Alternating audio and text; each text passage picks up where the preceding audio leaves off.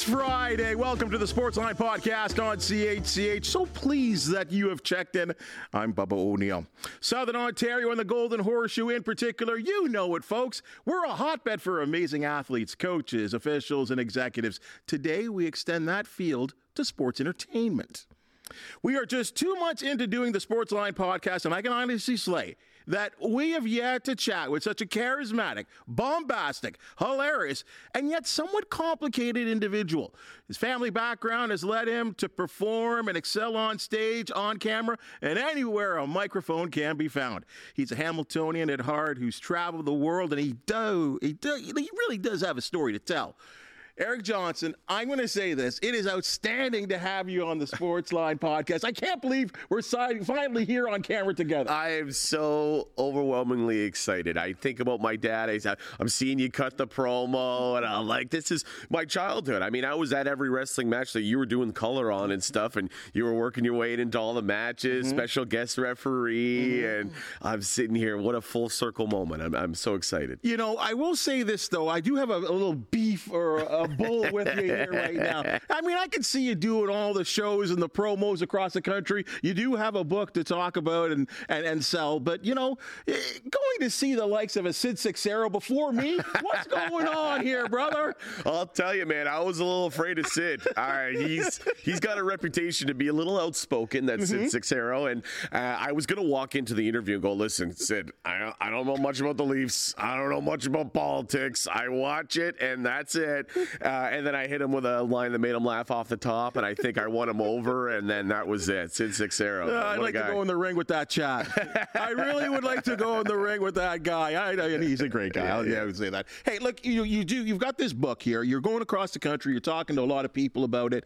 I mean, again, you're a guy that has been in the as I said, in the performance industry for a long, long time. Your dad was someone obviously you looked up to. Yeah. Why write a book? Well, I mean, I always had the idea I wanted to do something with the story of my dad, Bullwhip Johnson, my grandfather, the original Bull Johnson. And, you know, as people keep saying, you know, in all these interviews, as he's breaking into show business, you know, I've been doing show business since I was 6 years old. You know, I started in dance and competitive dance, musical theater, got into film and television, then took on to stand-up comedy.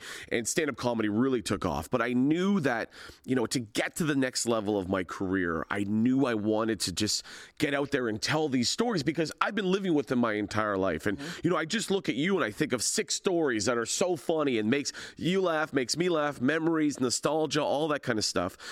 Greg Oliver, who's a legendary Canadian sports writer, has written 20 books on sports, hockey, wrestling, everything.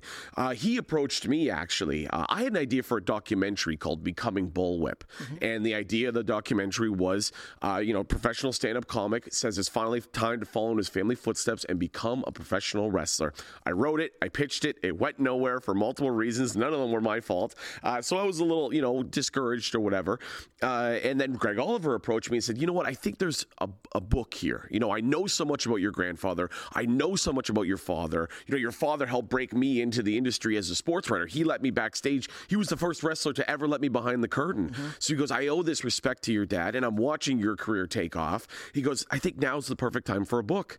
So that's exactly what we did. For the last 18 months, Greg and he had an assistant by the name of Joe Casharo, and they went out, conducted all the interviews, interviewed all my dad's friends, all the resources and clippings and old articles, old books. They went in and they did the whole story. So the book is unlike any book I've ever seen because the first half of every chapter, Greg writes. He writes the who, what, where, when, why, how it happened, who promoted the show, who won, who lost, where was it? And then I come in the second half of every chapter and tell my experience with that and my story as a child and, you know, my life in the circus as a kid. So every chapter is 2 chapters. It's broken up into 2 parts. So it's really cool. Your dad wrestled for how long? 25 years, yeah. And I think we're going to learn when we read this book, and I think there's other movies out there, and if you haven't watched a lot of professional wrestling and you kind of dig a little bit deeper into it, you kind of find out that being in the wrestling family and your family as a wrestler, it's a really hard life. Yeah, it's tough. I mean, I love the road. You know, the road is the best form of education. My dad always used to say that. And I feel like I have a doctorate in the road. Every small town in Canada I've been to, I've sold out a show there, and seeing my dad be out on the road all the time. And he was around a lot when I was a kid, because when I was born in 90 and his career started to slip 95, 96 into 99 was his last match ever. But I mean, he was always on the road, and he'd come home and he'd be covered in bruises and cuts and scrapes, and his back would be sore. I wrote in the book, it was my job when he came home from the road, I would rub A535 on his back. I said I was like a cabana boy, but my hands were numb for most of the 1990s. So, I saw firsthand, and, the wrestling industry beat up my father, but it made my father the man he was. So it's the yin and yang of show business. I experience it. I travel all over Canada by car, just like my dad did. I mean, I fly in a lot of places, but when I'm on a tour, I'm in my car by myself for 3 months at a time with just a bunch of pre-ironed shirts and merchandise and microphones and mic stands and all kinds of stuff. And I just go. And my dad really bred that into me. So it's tough, but it's, it's beautiful. It's a beautiful thing that I do. And yeah. Is there a part of it, and I think you and I kind of share maybe something here in the sense that, something we've never really discussed, in the fact that before you've made it to what you are right now as a stand-up comedian known around the world, and myself on a little much smaller, scale, getting to be on television, getting my first job at Sportsnet, getting all the opportunities I've had at CHCH, my dad passed well before this. And your dad, too, kind of before all of the great things that have happened to you. And that's something that it hurts in a way, but it's a story to tell, too. For sure. And you know what? I didn't know that about you, and it makes me understand you even more for the hard worker that you are and all the places you want to go. I've said before, my dad passed away 9 days after my 13th birthday. I became a teenager, and then I became a man 9 days later. It was my job to take over the family home. My mom obviously was a great mom and all that kind of stuff, but, figuratively, I was the man of the house. And, I say when you lose a parent at a young age, you spend the rest of your life seeking approval from someone that you're never going to get it from. You just have this idea of approval from above, but it makes you an extremely hard worker, because good enough is not good enough, because I'm carrying not only my story and my journey, but I the respect in the story of my father and my grandfather and the great men that came before me, and the great entertainers they were. So it's a pressure, but it's also a relief. I feel like I'm chasing footsteps.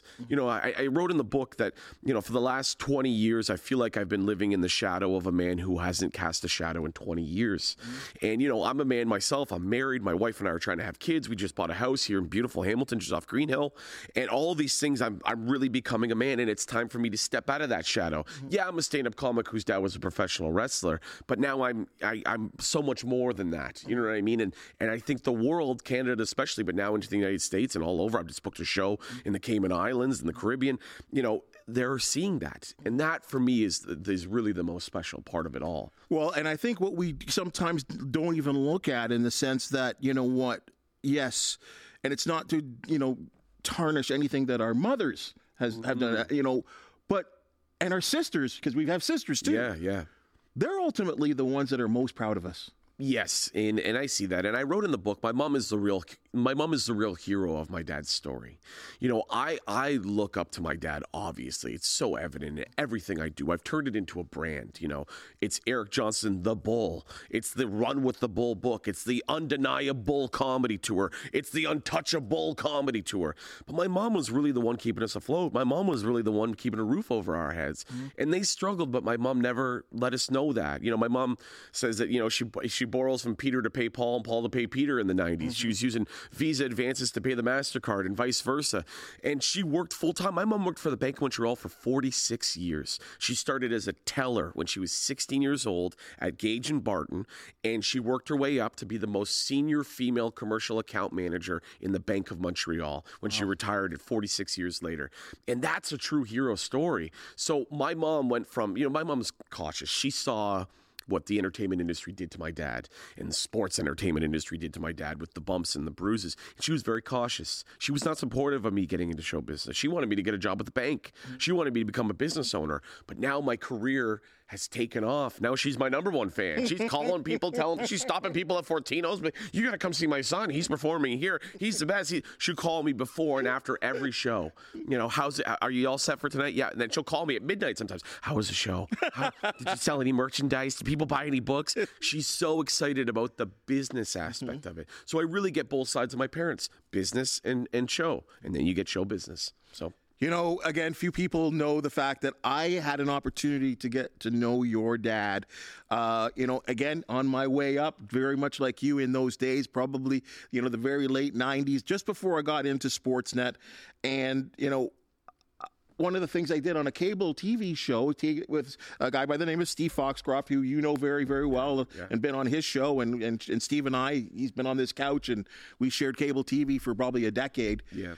Had an opportunity to venture into the ring, and we were asked to promote an event that was going on in Hamilton, and they wanted me to be involved. So I think for the people that are listening and watching, I think I need to let them know exactly what happened with Bullwhip Johnson and a guy by the name of Bam Bam Bubba O'Neill. Roll the tape. And 75 pounds, he hails from Muleshoe, Texas. He is Bullwhip Johnson. And that's why I'm here. I have to agree with Bubba. Bullwhip's a mean guy. And if you're not ready to mess with Bullwhip, the Bullwhip's going to mess with you. Well, Bubba and Bullwhip have a pass.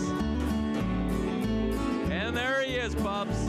I don't know what's going to happen when he comes up to you. We have the tapes. We might be able to show you that footage quickly before this match gets underway. Bubba knocked out unconscious as the special guest referee by Bullwhip Johnson. Zach, what do you got to say about that, I wonder if Bubba? he's got the guts to come around this way. Yeah, he still hasn't looked at me in the eye. Don't you worry about that. Anytime. You better watch yourself, Bubba. You're going to get yourself into more than you asked for. No, what people don't know is how much I was shaking in that moment. Your dad was a bad man. Look at this guy in the ring. Oh, yeah. Well, that was a real squash match. I feel bad for that wrestler. His name was Ian Hacker, local wrestler. That actually was my dad's last match ever. Wow. May 1st, 1999. He got sick shortly thereafter and passed away in 2003. But, you know, that was his big comeback match. He was 45 years old then, so he was a little, long in the tooth to be a professional wrestler. But he came. He squashed Ian Hacker. 1, 2, 3. That's Harry Demersion in the ring as the referee. And he walked out. He cut a promo. He walked through the curtain. He never walked through it again. Wow. And I tell you, I look at that footage, and it makes me, it makes me well up and stuff because, it was such a defining moment. That was in Hamilton at the Hamilton Convention Center. Everybody's there. Actually, I'm in this video a couple times. You can see me in the background. My mom's there. How old are you then? Oh, God, if it's 1999, I was 9. Yeah, I was born in 1990. So, I was just a kid and being the front row for all of his matches. And I remember being so proud of him that night because he went and he kicked that guy's butt. You know what I mean? And he shot on you and Steve Foxcroft and everybody. It was just such a Hamilton moment. Which made it so special. But I love, and that's when I love seeing you. Every time I see you, I go, don't you worry about nothing, Bam Bam Bubba O'Neill. Don't you worry about nothing. And it was, so great. What a time. And that's one thing about yourself, too. The Hamilton label, and I hate to say it, to bring it up again, when you were talking to Sixero, you let them know, because those were Toronto people, that you're from Hamilton, and that is part of your heritage. That's part of who you are, and you're proud of that. I'm very proud of that. I've always been a proud Hamiltonian. I write in my show, for many years, it's hard to be from Hamilton. People go, where are you from, man? I go, I'm from halfway between Toronto and Niagara Falls. And, now everywhere I go, where people go, where are you from? I go, I'm from Hamilton, man. I'm from Hamilton. I don't care. I'm from Hamilton. People go, well, where is that? And I go, well, technically it's halfway between Toronto and Niagara Falls. But you know what? I watch guys. I was always a proud Hamiltonian everywhere I went, but I watch people like the Arkells. The Arkells went out and said, we're Hamilton's band. Most of them aren't even from Hamilton. They all went to school here, and they embraced the city, and the city gave it back to them. And I think that's so special. I mean, half the book is about the East End of Hamilton. My dad grew up on Cope Street, and all drank at the Driftwood and all the bars in the East End, and all the wrestling matches you used to run were at the Kiwanis Boys and Girls Club, all that kind of stuff in the East End of Hamilton. My dad believed that the universe started and stopped in Hamilton, Ontario. That globe was the point. And I believe the same thing. Like, I get excited when I'm on the road for a couple months. You should see me coming over the Skyway Bridge. I think it's the most beautiful thing in the world. Flames and smoke and smog, and I'm going, oh, I'm home. Oh, man, this is so great. And I really have been marketing myself as Hamilton's comedian. I think it's a smart business move, but it's also, it's real, which is why people are buying into it. There are a lot of great comics in Hamilton. I could name you, for the rest of this interview, all the great comics from Hamilton. But I feel like I'm the comic from Hamilton who really says, hey, man, I'm from Hamilton, and I live here, and I work here, and I do shows here, and I give back to charities here. I do community work here. I teach here. I speak at Mohawk College. I come on CH Morning Live. I've been on the show 30 times. And, you know, that for me is just so important, just hammering it in. You know, I say Martin Short, Eugene Levy, Eric Johnston.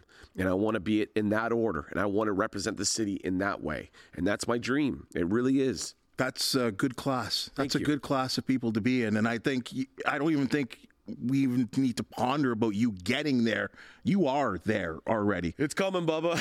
Well, you know, and this whole comedy thing now, okay, so you're theater trained, you go to college, you go to Vancouver University, is it? Vancouver Film School, okay, private school, So, anyway, you're building up this resume as an actor, and what made it shift into comedy? It's funny, you know, so as a kid, I saw my dad working every weekend just like he was there, and I wanted to get on stage, but I didn't really know how, right? So I couldn't become a professional wrestler. I couldn't go out there and wrestle Farmer Pete, you know what I mean? So I wanted to get into show business. Long story short, I get into theater, musical theater, dance. I already said all this, but I went to the Vancouver Film School. And in the Vancouver Film School, we're having a late rehearsal. We're working on some sort of film production thing. And one of my classmates, Michael Moses, who's now my touring opening act when he's in town, he said, hey, man, I'm going to check out this open mic comedy night. You should come. And I went, man, I love stand-up comedy. I grew up watching stand-up with my dad. You remember how funny my dad was. If my dad wasn't a professional wrestler, he would have had an excellent career as a stand-up comedian. But he never actualized that dream. But why he was so good in the promos. That's right. He was a heel, but he was funny. He got people on his side by being funny. And I grew up watching Just for Laughs, Comedy at Club 54, all that kind of stuff. So I knew what it sounded like. I knew what it looked like. I sat in that open mic, and I looked at it, and I looked at the guy on stage. I'll never forget. His name's Byron Bertram. He's a working comic now. I looked at him, and I went, this is what I'm going to do for the rest of my life, period. I signed up for the open mic. That was November 1st, 2010, and I have not stopped since. I do over 100, 200 shows a year. I travel all over North America. I've opened for Russell Peters. I've opened for Sebastian Maniscalco, performed at the Comedy Store, performed at the Laugh Factory. I headlined at the House of Blues in Chicago. I walked up to the House of Blues and it said, tonight, Eric Johnston. And I started to weep. Because I was like, this is my thing. And the community's coming with me. My work, I'm doing an hour to an hour and 15 minutes on stage. And it's stories about my dad. It's about Hamilton. It's about growing up in Hamilton. And I even do that in the States. I explain to people in Saginaw, Michigan, what Hamilton, Ontario is like. And for me, that's the biggest satisfaction. I found it. It found me. And it's a match made in heaven. And people always ask me, you want to get into professional wrestling? I go, maybe. I lust over it. Every time I'm close to a wrestling ring, I go, ooh, I should. I might have to get in there and take a couple bumps. But stand-up comedy is my thing, and stand-up comedy is going to make me the star that I want to become. I do acting work. I just guest starred on a role on Fargo on Apple TV. I've done numerous commercials. I was on Splat-A-Lot on YTV, which is seen in 170 countries in the world. But I'm a stand-up comedian. So tell me what it's like. I mean, I can talk to people, and I often get asked, what's it like, Bubs, when you're doing a Sportsline podcast? What's it like when you are hosting the 6 o'clock sports? Yeah. And I can kind of describe to them what it's like. And I always do say that there's a mental and you see what you see, but there's also a lot going on within me.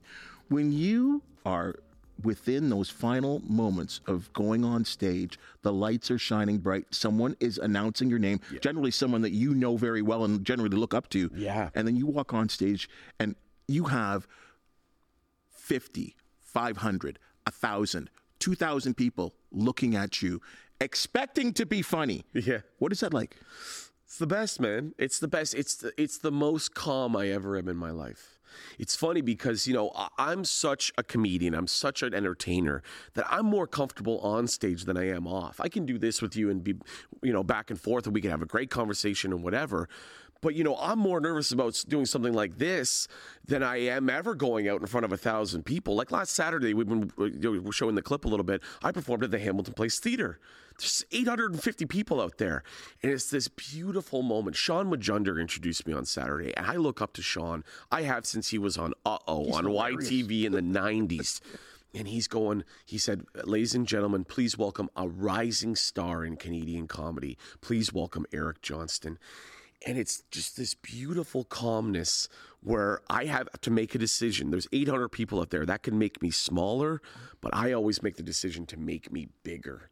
And I just, I come through the lights. I hit it. The energy I get is the energy I give out. It's the most beautiful thing in the world. It's better than drugs. It's better than anything. I don't do drugs, but I imagine it's better than drugs. It's better than anything in this world. It's a culmination of 14 years on the road, doing shows for chicken wings and gas money. Now I make a living, a full-time living. I live a beautiful home in Hamilton.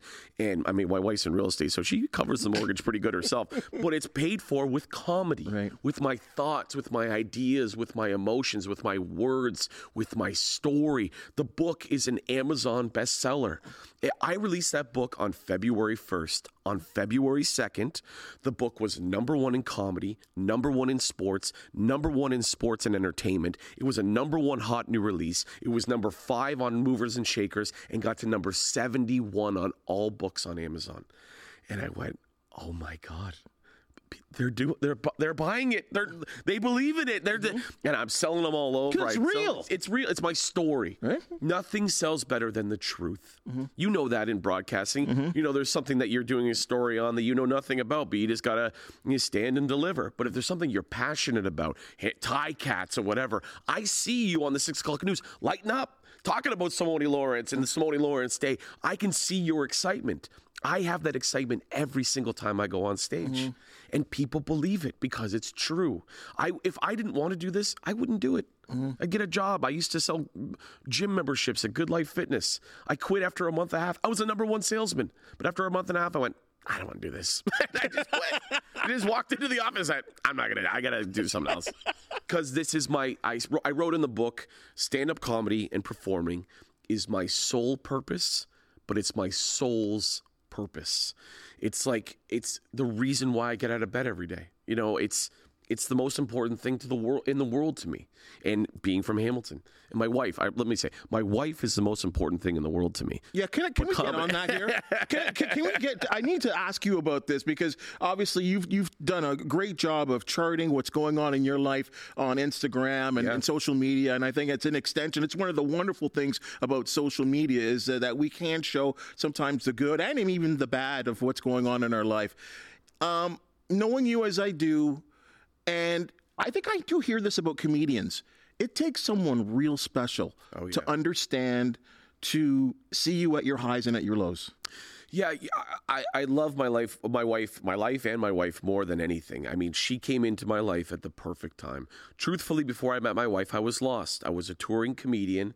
I was drinking too much. Like I said, I don't do drugs, but I was out there, hunting for women, and I just was in this world that I didn't like, and I knew it wasn't me, but it was this kind of character that I was portraying because I'm this young, single, bombastic, like you said, stand-up comic. And then she came into my life, and it was like I took a deep breath for the first time in 15 years. And she's in real estate, and she's in business, and she does very well. If you're buying and selling in Hamilton, call my wife, Jana Lee Frederick. But, it's something special. Like, it's funny. My parents got married on Valentine's Day, 1981. 6 days later, my dad got an apartment in Tulsa, Oklahoma, and lived there for the next 3 months because he was on a tri-state territory wrestling contract. And my mom understood, and she loved him through it. And she loved my mom loved my dad through everything, through his ups, his downs, his battles with mental health and addiction, his victories in the wrestling ring, his losses in the wrestling ring. And I remember after I said this, I've said this before, but my first date with my wife, I knew that I wanted to see her again. My second date with my wife, I knew that I was going to date her full time and I was completely out of this single life world. By the third date with my wife, I knew that I was going to marry her. And it didn't take long. It was a year later, we got engaged. We met in April. I told her I loved her in May. We got engaged the following May. We got married the following May. And now we have a house off Green Hill, which is so amazing. But you know what my wife does for me is this world, and in broadcasting and everything, it's always spinning. It's always got to go here, and I'm booking here, and because I'm my own everything. I said this to you before we went on the air. I'm my own manager. I'm my own booker. I'm my own graphic designer. I'm my own video editor. I'm my own everything. So I just feel like there's just storm clouds, and in the middle of the storm, I look at my wife. She goes, "Hey, what's going on?" And it just all goes away. And I think that's what true love is, and it really is something special. And I'm out of words to describe how much I love my wife. It's crazy. And I just to end it on her, and it's great that you can open up and discuss her and talk about her and what she means to you. But I saw it, and I don't know where you guys were in your relationship, but I bumped into you, and you probably don't even remember this, on an Argo Ticat game at BMO Field, and she was with you, and you introduced her to me for the first time. And it was obvious. It was written all over your face, brother. It was written all over your face. I couldn't lie about that. I walked away from that saying, "Don't blow it, dude. Don't blow it." Hot too. She's hot. Look at her. I don't know what she's doing with me, but no. You know what? It was evident. I yell it at the mountaintops. My wife, but it's true. I introduced her to everyone. It was kind of like it was not even a braggy thing. It was like, look what I found. It was like, it's like being a miner and finding gold or something. I'm like, look what I found. She's from London, but she moved here from Mac and she stayed. Now she's staying forever. Yeah. You know what I mean? So beautiful. Yeah, I agree. I do. It's really special. One of the things that you said when you were talking about Hamilton, that you said you love to give back. And again, you and I guess in the fall time, I got to see another side of Eric Johnston that I didn't even know about at the Easter Seals Dancing with the Stars competition, where you were unbelievable. And I'll tell you something, I have the final judging. You didn't win, but you were right there. You were right there. Where did this come from? Well, that's the story, man. When I was a kid, I wanted to be a wrestler, but I couldn't be a wrestler, so I became a professional dancer. So for 7 years, from ages 6 to 13, I was a competitive dancer. I traveled all around Ontario doing tap, jazz, ballet, music theater, swing dance, hip hop, everything, because I just wanted to get on stage and perform and get underneath those lights. So when the call came from Tiffany at her auntie there, my dance partner, she goes, "Hey, I'm involved in this charity, Easter Seals." I said, "I'm already in. I don't even know what it is, but I'm in." She goes, "We got to choreograph 2 dances and perform them in front of 900 people." And I said, "I'm double in." And then I got there and you were one of the judges and I was like, "Bubba!" And I said, "Don't you worry about nothing, man, Bubba." But it was such a great experience, and I think that night raised like $200,000 or something. Yeah, it was a wonderful night. And I love doing stuff like that. I do big comedy shows for McMaster's Children's Hospital and stuff like that. It's given back to this local community because my dad did the same thing with his wrestling shows. A lot of the wrestling shows were donated back to the Boys and Girls Club, the Kiwanis Club. He did a big wrestling show for George R. Forrest Group Homes, which was for at-risk youth. Donated all the money back. You know what I mean? That's part of being a Hamiltonian. So when I had the opportunity to dance again, and as your viewers can see, I still got it, baby. I still got it. I lost to some professional dancers that night, but I think if they were judging just civilians, I think I would have won it. Hey man, you had those size 13s? Size 13 tap shoes. You had them moving, buddy. Shipped in from Chicago. You had them moving. Folks, the book is? Run with the Bull, 3 Generations of Sports and Entertainment. It's available on Amazon. You get the whole story. My grandfather, my father, my journey. It's about Hamilton. It's about sports. It's about entertainment. It's about it all. It's available on Amazon. It's a #1 bestseller. And if you don't want to give the money to Bezos, you can give the money directly to me. I am selling them at all of my upcoming shows, which is 75 shows across Canada coming up. And you can find all that information at ericjohnstonwho.com. Do you have a read version? Because I want to have you in the car and just anywhere I go and just have you read the book. Funny you say that. I finished it yesterday. I've been in the studio for the last 3 weeks reading it, and my sisters. The last half of the book is about me. And it felt weird if I was doing the audiobook for my own story. So my sister's going in today to do all my parts, keeping it in the family. So, it's going to be out soon. And I also have the Kindle e-reader version, too, available on Amazon. So. Oh, consider it purchased. But this has been a lot of fun. This has been great. This has been great. We didn't talk much about sports. We talked about entertainment. Oh, we did. And we did in its own way. And you have your connections to sport. I don't need to no one needs to, we don't have to apologize for that or whatever. This is what makes you such a wonderful person. I've been proud to have you on the Sportsline Podcast and feel comfortable to come back here anytime. Anytime. I know my dad's smiling ear to ear right now. I hope so. Bullwhip. Folks, that's your Sportsline Podcast for the week. And, if you know an athlete, a team, event to promote, we certainly do want to hear from you. Please hit the thumbs up, like, and subscribe button. And if you do have something to say, please comment. For the wonderful people that make the Sportsline Podcast possible, thank you so much. And we'll see you next week.